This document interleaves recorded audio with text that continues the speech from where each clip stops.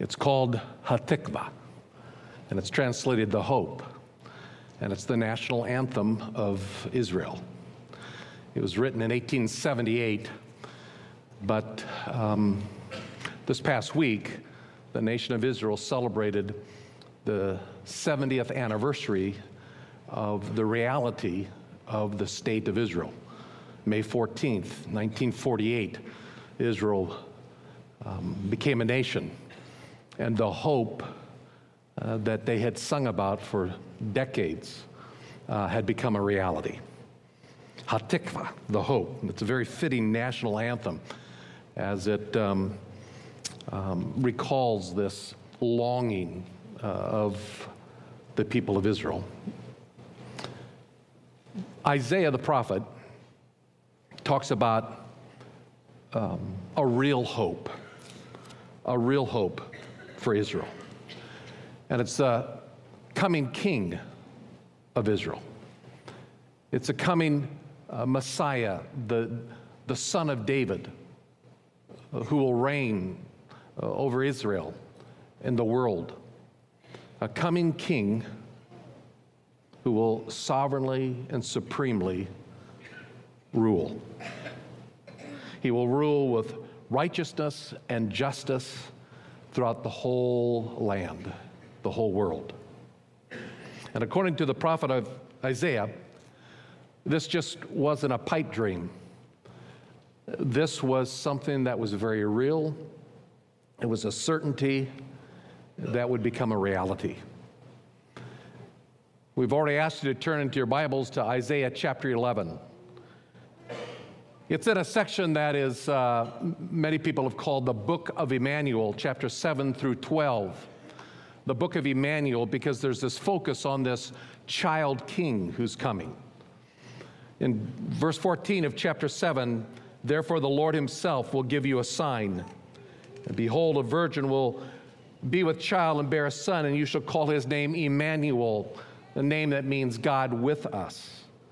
And then in chapter 9, verse 6, for a child will be born to us, a son will be given to us, and the government will rest on his shoulders, and his name will be called Wonderful Counselor, Mighty God, Eternal Father, Prince of Peace.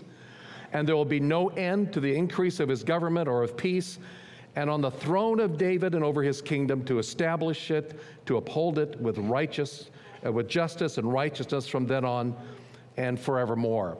And then chapter 11 that we're going to look at today.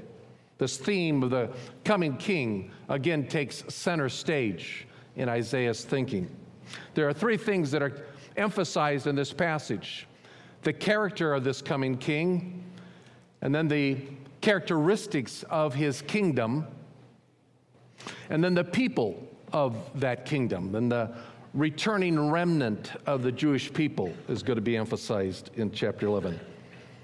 Verse 1 begins, I think rather interestingly, when you talk about a coming king and the hope Hatikvah of Israel, because it starts out with very humble beginnings. Verse 1, then a twig, a shoot, will come from the stem of Jesse, and a branch from its roots will appear. The picture is of a felled tree, of judgment, probably, of a nation that has been brought down and brought low because of judgment. And yet, there's this hope of a twig of life coming back.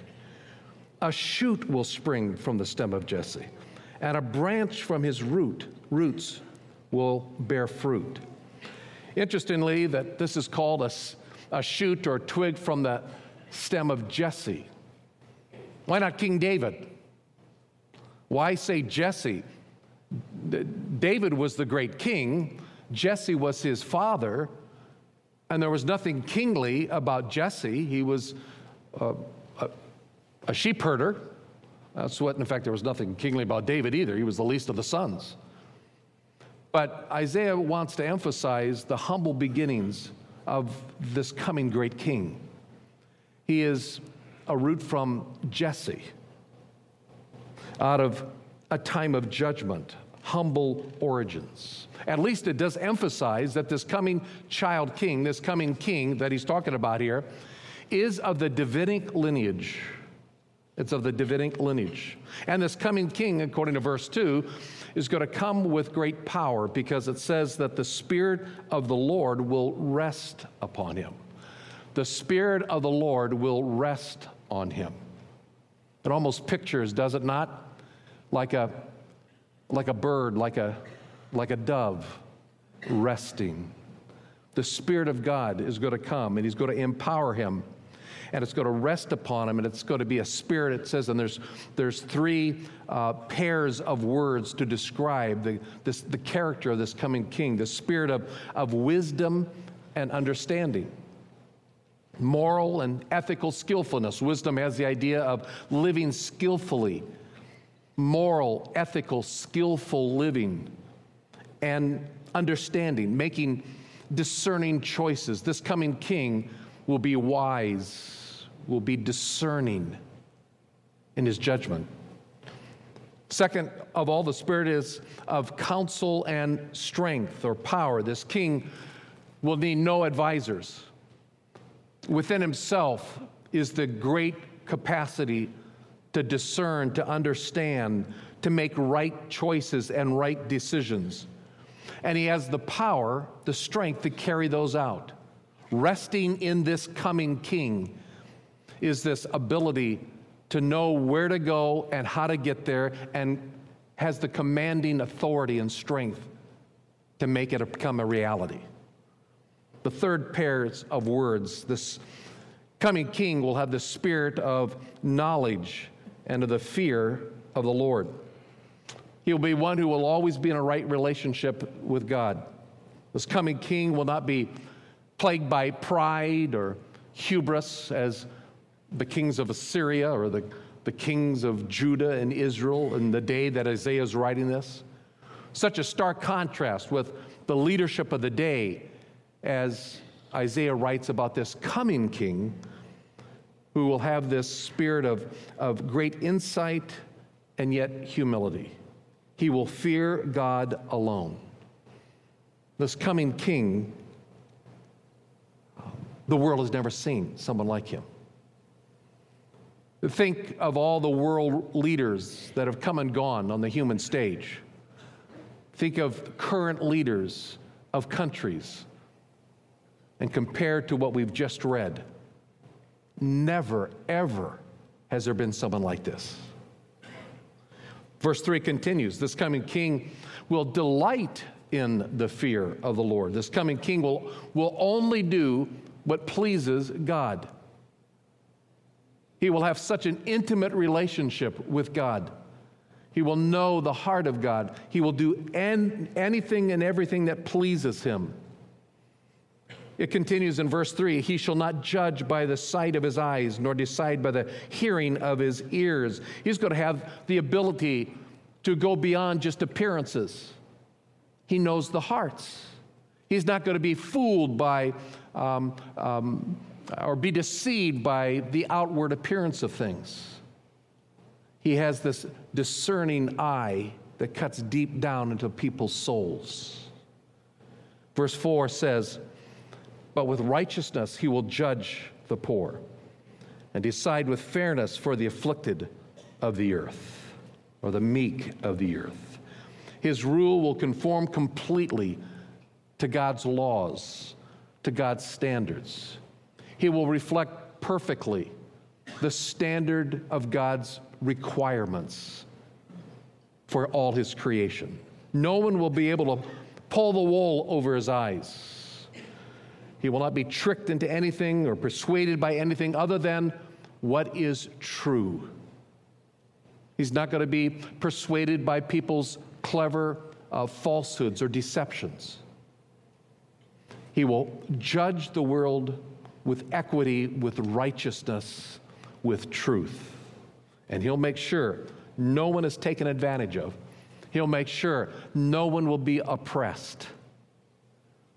He will reign with righteousness, with justice, with truthfulness. The last part of verse 4 says that he will strike the earth with the rod of his mouth, and with the breath of his lips he will slay the wicked. His word will be the final authority.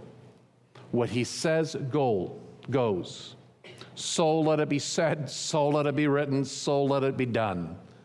His word is the final authority, even pronouncing of sentences of judgment against those who would seek to rebel.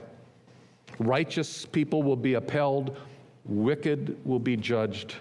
He will deal decisively, powerfully, effectively when he reigns supreme. This king is not going to tolerate bigotry or racism. This king is not going to tolerate the taking of innocent life, of school shootings. This king is not going to tolerate abortion, the killing of unborn children. This king is not going to tolerate the mistreatment of children who are born. This king is not going to tolerate any type of abuses. He's not going to tolerate corrupt politics. He's not going to tolerate evil. His word will go forth, and he will reign with a mighty hand of power, and he will deal justly on this earth. Folks, the world has never, we can't even imagine what a reign like this would be like. We can't even, can you even conceive of a world leader of such quality, of such impeccable character? But he's coming. Verse 5 says, righteousness will be the belt about his loins, faithfulness the belt about his waist, and he will not deviate from that. He will be the King of Kings, the Lord of all lords. He is Emmanuel, God with us. And then Isaiah describes what his reign will look like and the impact of that reign. Look at verse 6. The wolf will dwell with the lamb, and the leopard will lie down with the young goat, and the calf and the young lion, the fatling together, and a little boy will lead them. Verse 7 says, also the cow and the bear will graze, and their young will lie down together, and the lion will eat straw like the ox, and the nursing child will play by the hole of the cobra, and the weaned child will put his hand on the viper's den. And they will not hurt or destroy in all my holy mountain, for the earth will be full of the knowledge of the Lord as the waters cover the sea. Savage, hostile beasts will be tamed. All of creation will be transformed. There will be this peaceful coexistence. Verse 7, the very nature of the animal kingdom is going to be transformed. Lions will not be tearing apart other animals for meat. It'll eat straw. The curse will be reversed. I think that's the implication of verse 8. You have a nursing child playing at the hole of a cobra, or a weaned child putting his hand on the viper's den. I don't know for sure if Isaiah was hearkening back to that passage in Genesis chapter 3 and the judgment where God tells the woman, I'm going to put enmity between your seed and the serpent's seed. But here the curse is reversed as even a child plays with serpents at the serpent's den. This is almost unfathomable. And it's going to be universal. The earth will be full of the knowledge of the Lord like the waters that cover the sea. Nowhere on the face of this earth will they not understand or learn of this great king and understand his righteous ways and his just ways. They will be under his rule and his reign. He is the sovereign of all. He is Emmanuel. He is God with us, reigning supreme. It's going to be Eden-like. I think maybe Isaiah is hearkening back to that perfection of Eden. There will be this sense of the Hebrew idea of shalom, of completeness, of peace, that everything will be right. Everything will be functioning as it was designed to be, to function. There's shalom. Now, I know of no reason why these verses that we just read should not be taken literally. That there is a coming day when this coming king will reign, when the knowledge of him will cover the whole earth like waters cover the sea, where all of creation, which according to the Apostle Paul in Romans chapter 8 is groaning now because it's in futility. It's impacted by the fall, by sin. Paul says it's groaning, waiting to be set free. And one day, when that king comes to reign, as we've just seen in Isaiah chapter 11, all of that curse will be reversed. All of nature will be aligned in shalom and harmony, and he will reign supreme. I have no understanding why you cannot take these verses at face value. Because when the coming king reigns, everything will be different. The wolf will indeed live and dwell with the lamb. And the leopard will indeed graze with a young goat, and a child will play at the cobra's den. No one will be harmed and hurt in all his holy mountain, for the whole earth will be filled with the knowledge of the Lord. Verse 10 says, it will be then in that day that the nations will resort to the root of Jesse, who will stand as a signal for the peoples, and his resting place will be glorious. The NIV says, in that day, the root of Jesse will stand as a banner for the peoples. The nations will rally to him. We saw this back in chapter 2, verse 2, that the nations will come before the holy mountain, before God, before the king. They will come in obedience, in reverent worship before him. The nations will be drawn to this king, this Messiah. They will seek out his wisdom, his counsel. It'll be a day that this world has not seen anything like it up to this point. Can we come up with any period of time in the history of mankind in the last 2,700 years when this was written that what we've just read, if taken at its face value, that it's ever happened? No. So, who is this coming king? Well, the angel Gabriel announced it to a poor carpenter in Nazareth of Galilee 2,000 years ago.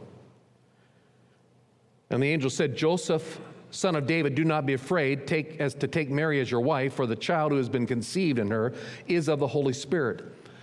And she will bear a son, and you shall call his name Jesus, for he shall save his people from their sins. And then Matthew continued and said, this took place to fulfill what was spoken by the Lord through the prophet, through Isaiah. Behold, the virgin shall be with child, shall bear a son, and they shall call his name Emmanuel, which translated means God with us. 2,000 years ago, Emmanuel came. The king was born. Matthew makes it very clear as he accounts the human genealogy of Jesus that Jesus is tied to the Davidic line. In his opening verse in Matthew 1, it says, the record of the genealogy of Jesus, the Messiah, the son of David, the son of Abraham. This is Jesus. This is the one who came 2,000 years ago. The king was born. In the final section of this chapter, in chapter 11, it focuses on the return of the Jewish people back to Israel in the last days. Notice it begins, then it will happen on that day. So we're still in the context of this time that is yet to come, this future day when the king reigns with righteousness and justice. On that day, in that time period, the Lord will again recover the second time with his hand the remnant of his people who will remain from Assyria and Egypt and Pathros and Cush and Elam and Shinar, Hamath, and from the islands of the sea. And he will lift up a standard for the nations and assemble the banished ones of Israel, and will gather the dispersed of Judah from the four corners of the earth. Verse 13 says, then the jealousy of Ephraim will depart, and those who harass Judah will be cut off.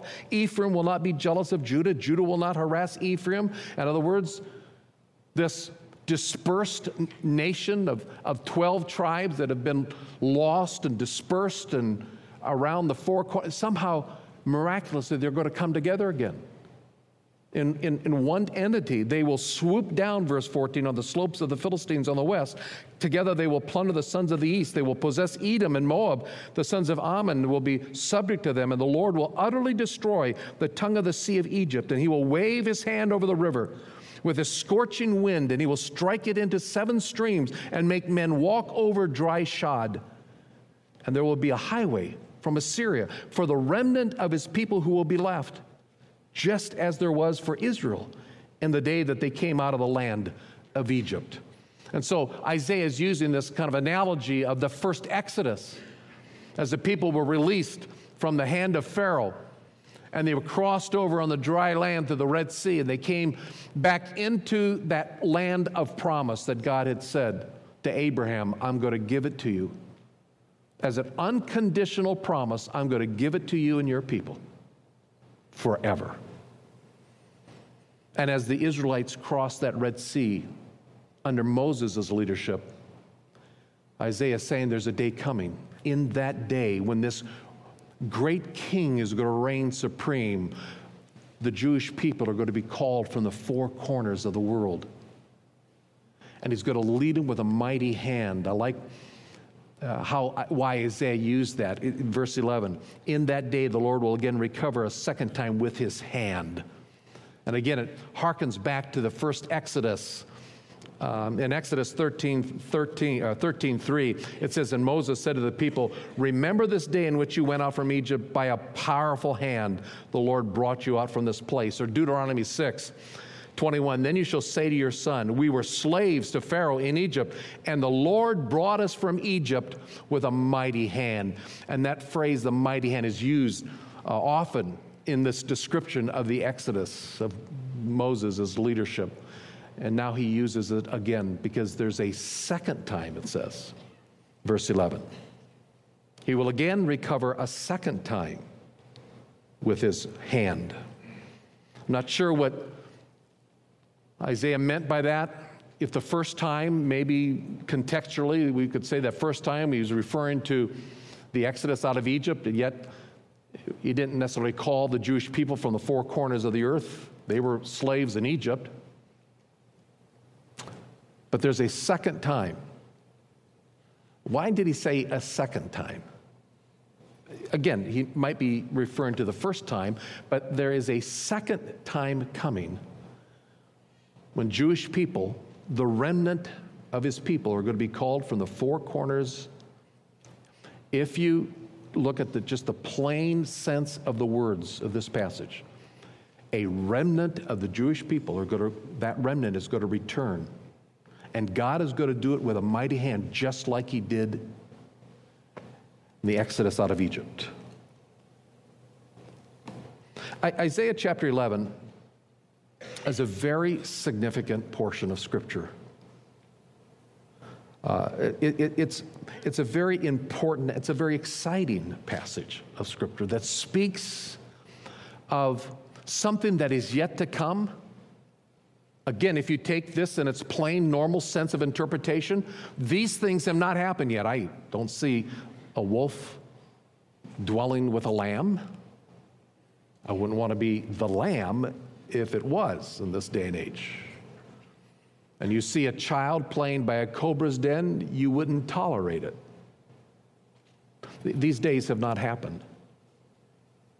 There's no king who's ever come and brought justice and righteousness and peace on this earth.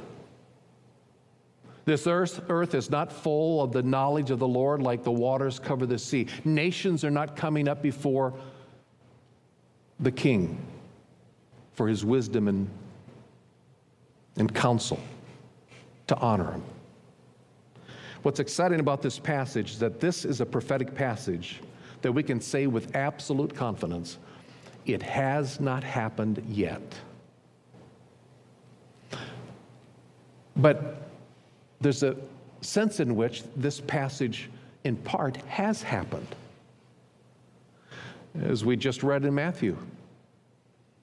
Matthew said, or Gabriel said, this is a fulfillment of Isaiah, the birth of Jesus.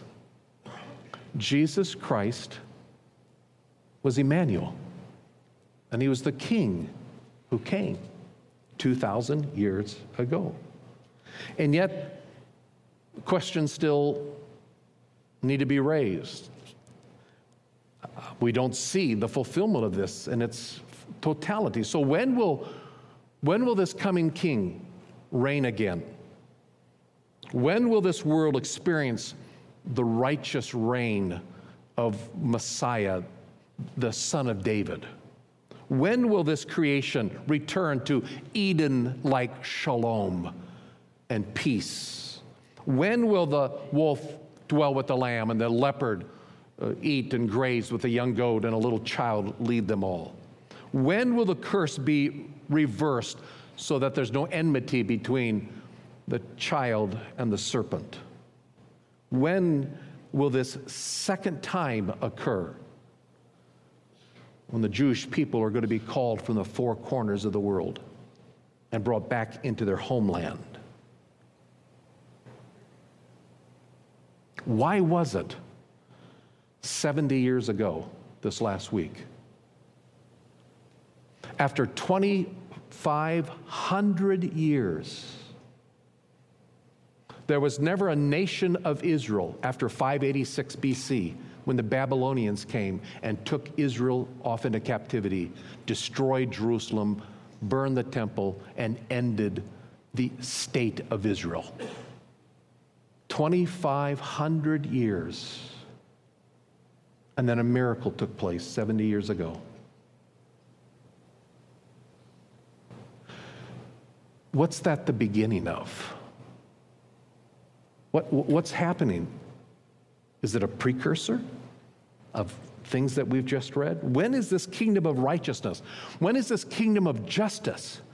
Is there anything in any of you, when you read the newspapers and read the political columns of going on in our country, and you read what our leaders are doing, or the world leaders, is there anything in you that just is kind of disgusted and longs for a king, a ruler who's described this way?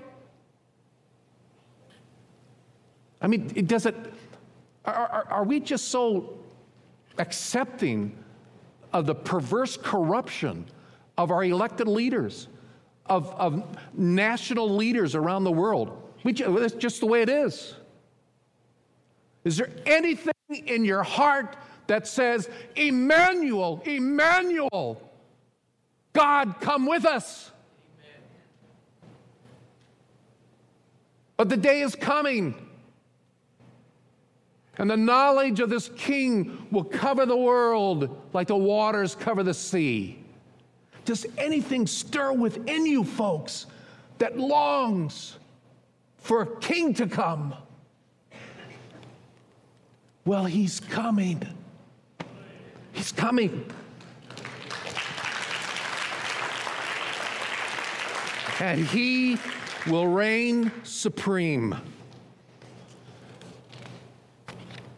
But the kingdom has not yet come. And yet the king has.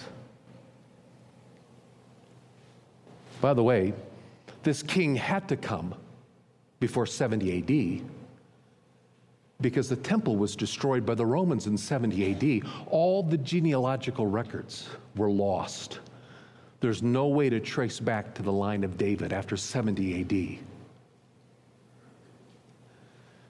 The son of David, the son of Abraham, they could check that out when Jesus came. They can no longer do that. The king has come. The kingdom has not. So, how is it that the king has come, but not his kingdom? Last fall, Don Den Hartog taught a series on 2 Thessalonians. I just want to invite you or encourage you to go back to that series. It was entitled Recalculate. It's on our website. You could go back to last fall. And specifically, on August 20th, he taught a sermon entitled Back on Track. And you go to that August 20th sermon because he gave a great overview and a picture of a timeline. We've been having an adult learning center class all this year on the book of Revelation. Bob Leonard has been teaching it. And the lessons are online. And I think, Bob, I think even today, you're going to be talking a little bit about the millennial kingdom. Are you, Bob? It's chapter 20. Sorry for those of you in Fellowship 3 who can't see Bob. Well, you're a blessing, but... So I'm glad you're doing that because that gives me something to help study next week, because next week I want to focus just a sermon specifically on this coming kingdom. But check Don's series out as well. Here's just a quick summary. These are things that we teach here and go over. I understand that there are godly scholars who take different views on this. I understand that. But if you, again, I think take the plain, literal sense of Scripture, what you see is that in the time of Isaiah, there were 700 years before the king came and Jesus' first coming. He was that child born, and the promise was he will sit on the throne of his father David. That was the promise to Mary, to Joseph. But a strange thing happened on the way to Jerusalem on that first Palm Sunday, as the people were crying, Hosanna, Hosanna, blessed is he who comes in the name of the Lord. This is our king. This is the time. This is it. And yet 5 days later, he's hanging on a cross. He's paying for our sins. He died. And we enter a time that the Bible calls a mystery. It wasn't recorded in the Old Testament. It's this church age. It's an unspecified time. We know it's been going for almost 2,000 years now. But there's an event that's going to take place that's going to remove this church out of this world, the great taking away. We call it the rapture. And then there's a period of time that it's called the 70th week of Daniel, because Daniel chapter 9 said there are 70 groups of 7 years that are yet for the Jewish people. 69 of those, 483 years, have already taken place. But there's a remaining 7-year period, according to Bible prophecy, that yet is to occur. It's called the Day of the Lord, and it's a time of great judgment and purging on this earth. And then the Bible teaches Jesus Christ, the King. He will return in power and glory as the Lion of Judah. And it's then that he will set up his reign on this earth that we've just read in Isaiah chapter 11. And oh, what a reign it will be. The world has yet to experience it, but it's coming. The King has come. His kingdom has not. We await that day. But if you know Jesus Christ as your personal Savior, something amazing happened to you, to me. The moment I trusted Jesus as my Savior as a 5-year little kid in a farmhouse in rural Nebraska. Whenever it was for you, the moment we trusted Christ as our Savior, he took up residence in our life. The King did. And Paul wrote it in Colossians 1:27, God has chosen to make known among the Gentiles the glorious riches of this mystery, which is Christ in you, the hope of glory. Do you know Jesus as your personal Savior? Do you know that the King resides within you? The presence of his Spirit? The King. And all his righteousness and all his glory, all his justice can be lived out in our life, even while we await the full expression of the kingdom here on earth. It's why Paul wrote such words as 2 Corinthians 5:17, therefore, if anyone is in Christ, he's a new creation. Old things have passed away. All things have become new. Or Ephesians 5:8, for you were formerly of darkness, but now you are light in the Lord. He says, walk as children of light, for light consists of goodness and righteousness and truth.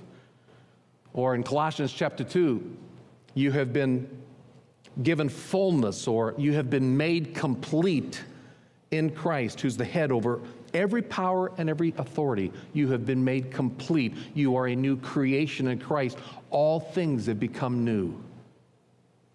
All things have become new. You see, folks, we don't have to wait to the day when the kingdom comes, because when we trust Jesus as our Savior, even while we're waiting for the kingdom to come, the King can transform our lives right now. The moment we trust him, he transforms us. Have you put your trust in Jesus as your personal Savior? One day every knee will bow, every tongue will confess he is the Lord. He is the King eternal. The knowledge of the Lord will cover this world like the waters cover the sea. Every knee will bow. But folks, God so loved the world. In his love, he sent his Son, the King, the Emmanuel, the child King, into this world to accomplish his first work, to be our Savior, to die on the cross for our sins, to pay the penalty of our sins. He in his love took our sin upon himself, and he was judged by a holy God. The wrath of God was poured out upon his Son, and Jesus died to pay the penalty of our sin. And he rose again on the third day so that he could offer anyone a free gift of eternal life, the presence of the King in your life.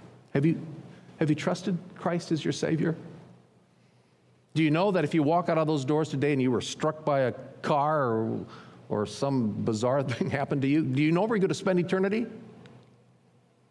Well, you can know, because the Bible says the moment of belief, if you trust Christ, the moment of faith, that good news of eternal life is given to you. That is based on a promise of the Scriptures, not my idea. Have you trusted Christ as your personal Savior? I would wonder why wouldn't you? Young person here, Older person, have you trusted Christ? Invite the King into your life. But he wants to live out through us the kingdom of righteousness, of justice, of peace, of joy, of goodness and kindness, of faithfulness, self-control. The fruit of the kingdom.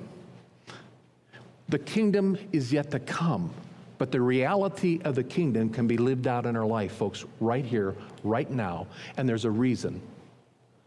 Because while this world waits for the glorious kingdom and the king to reign on this world, on the throne of David in Jerusalem, while we wait for that,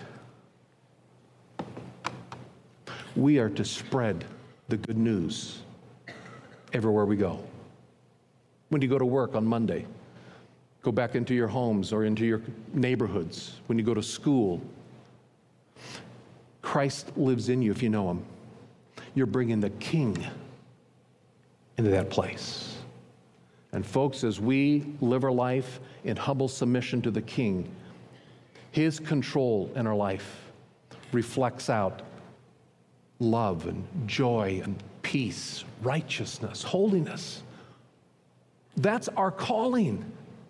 We're not to hunker down and wait someday for that kingdom to come. We're to go out and live the kingdom now in the power of the Holy Spirit. We are the precursors of the coming kingdom because of the King who resides within us. This is God's plan. And folks, this is Hatikvah. This is the hope. Christ in you, the hope of glory. Do you know him? Are we as believers in Jesus Christ living in light of it? Examine your hearts, dear congregation. Are we living for the King? Is he living his life through us? That is our calling. And that is the Hatikvah of the world. It's the hope of a Savior who transforms lives.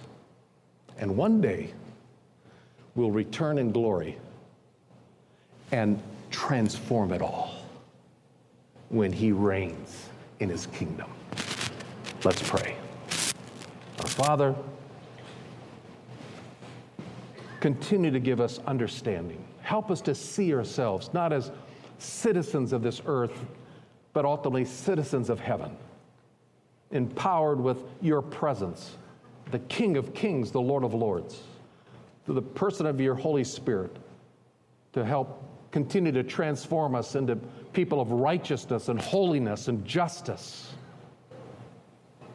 to be people who stand up for what is right, who to speak out with boldness for the King, who live transformed lives that attract others, Father, to you. In a world of darkness, help us to be children of light. I pray this, Father, for your glory, for you're worthy of it. And then, Father, encourage our hearts as we struggle day in and day out in the mess of this fallen world. Encourage our hearts with the truth that one day the heavens will open and the King will return. And righteousness and justice and faithfulness and truth will reign. For your glory again, Father, we pray it in Christ's name. Amen.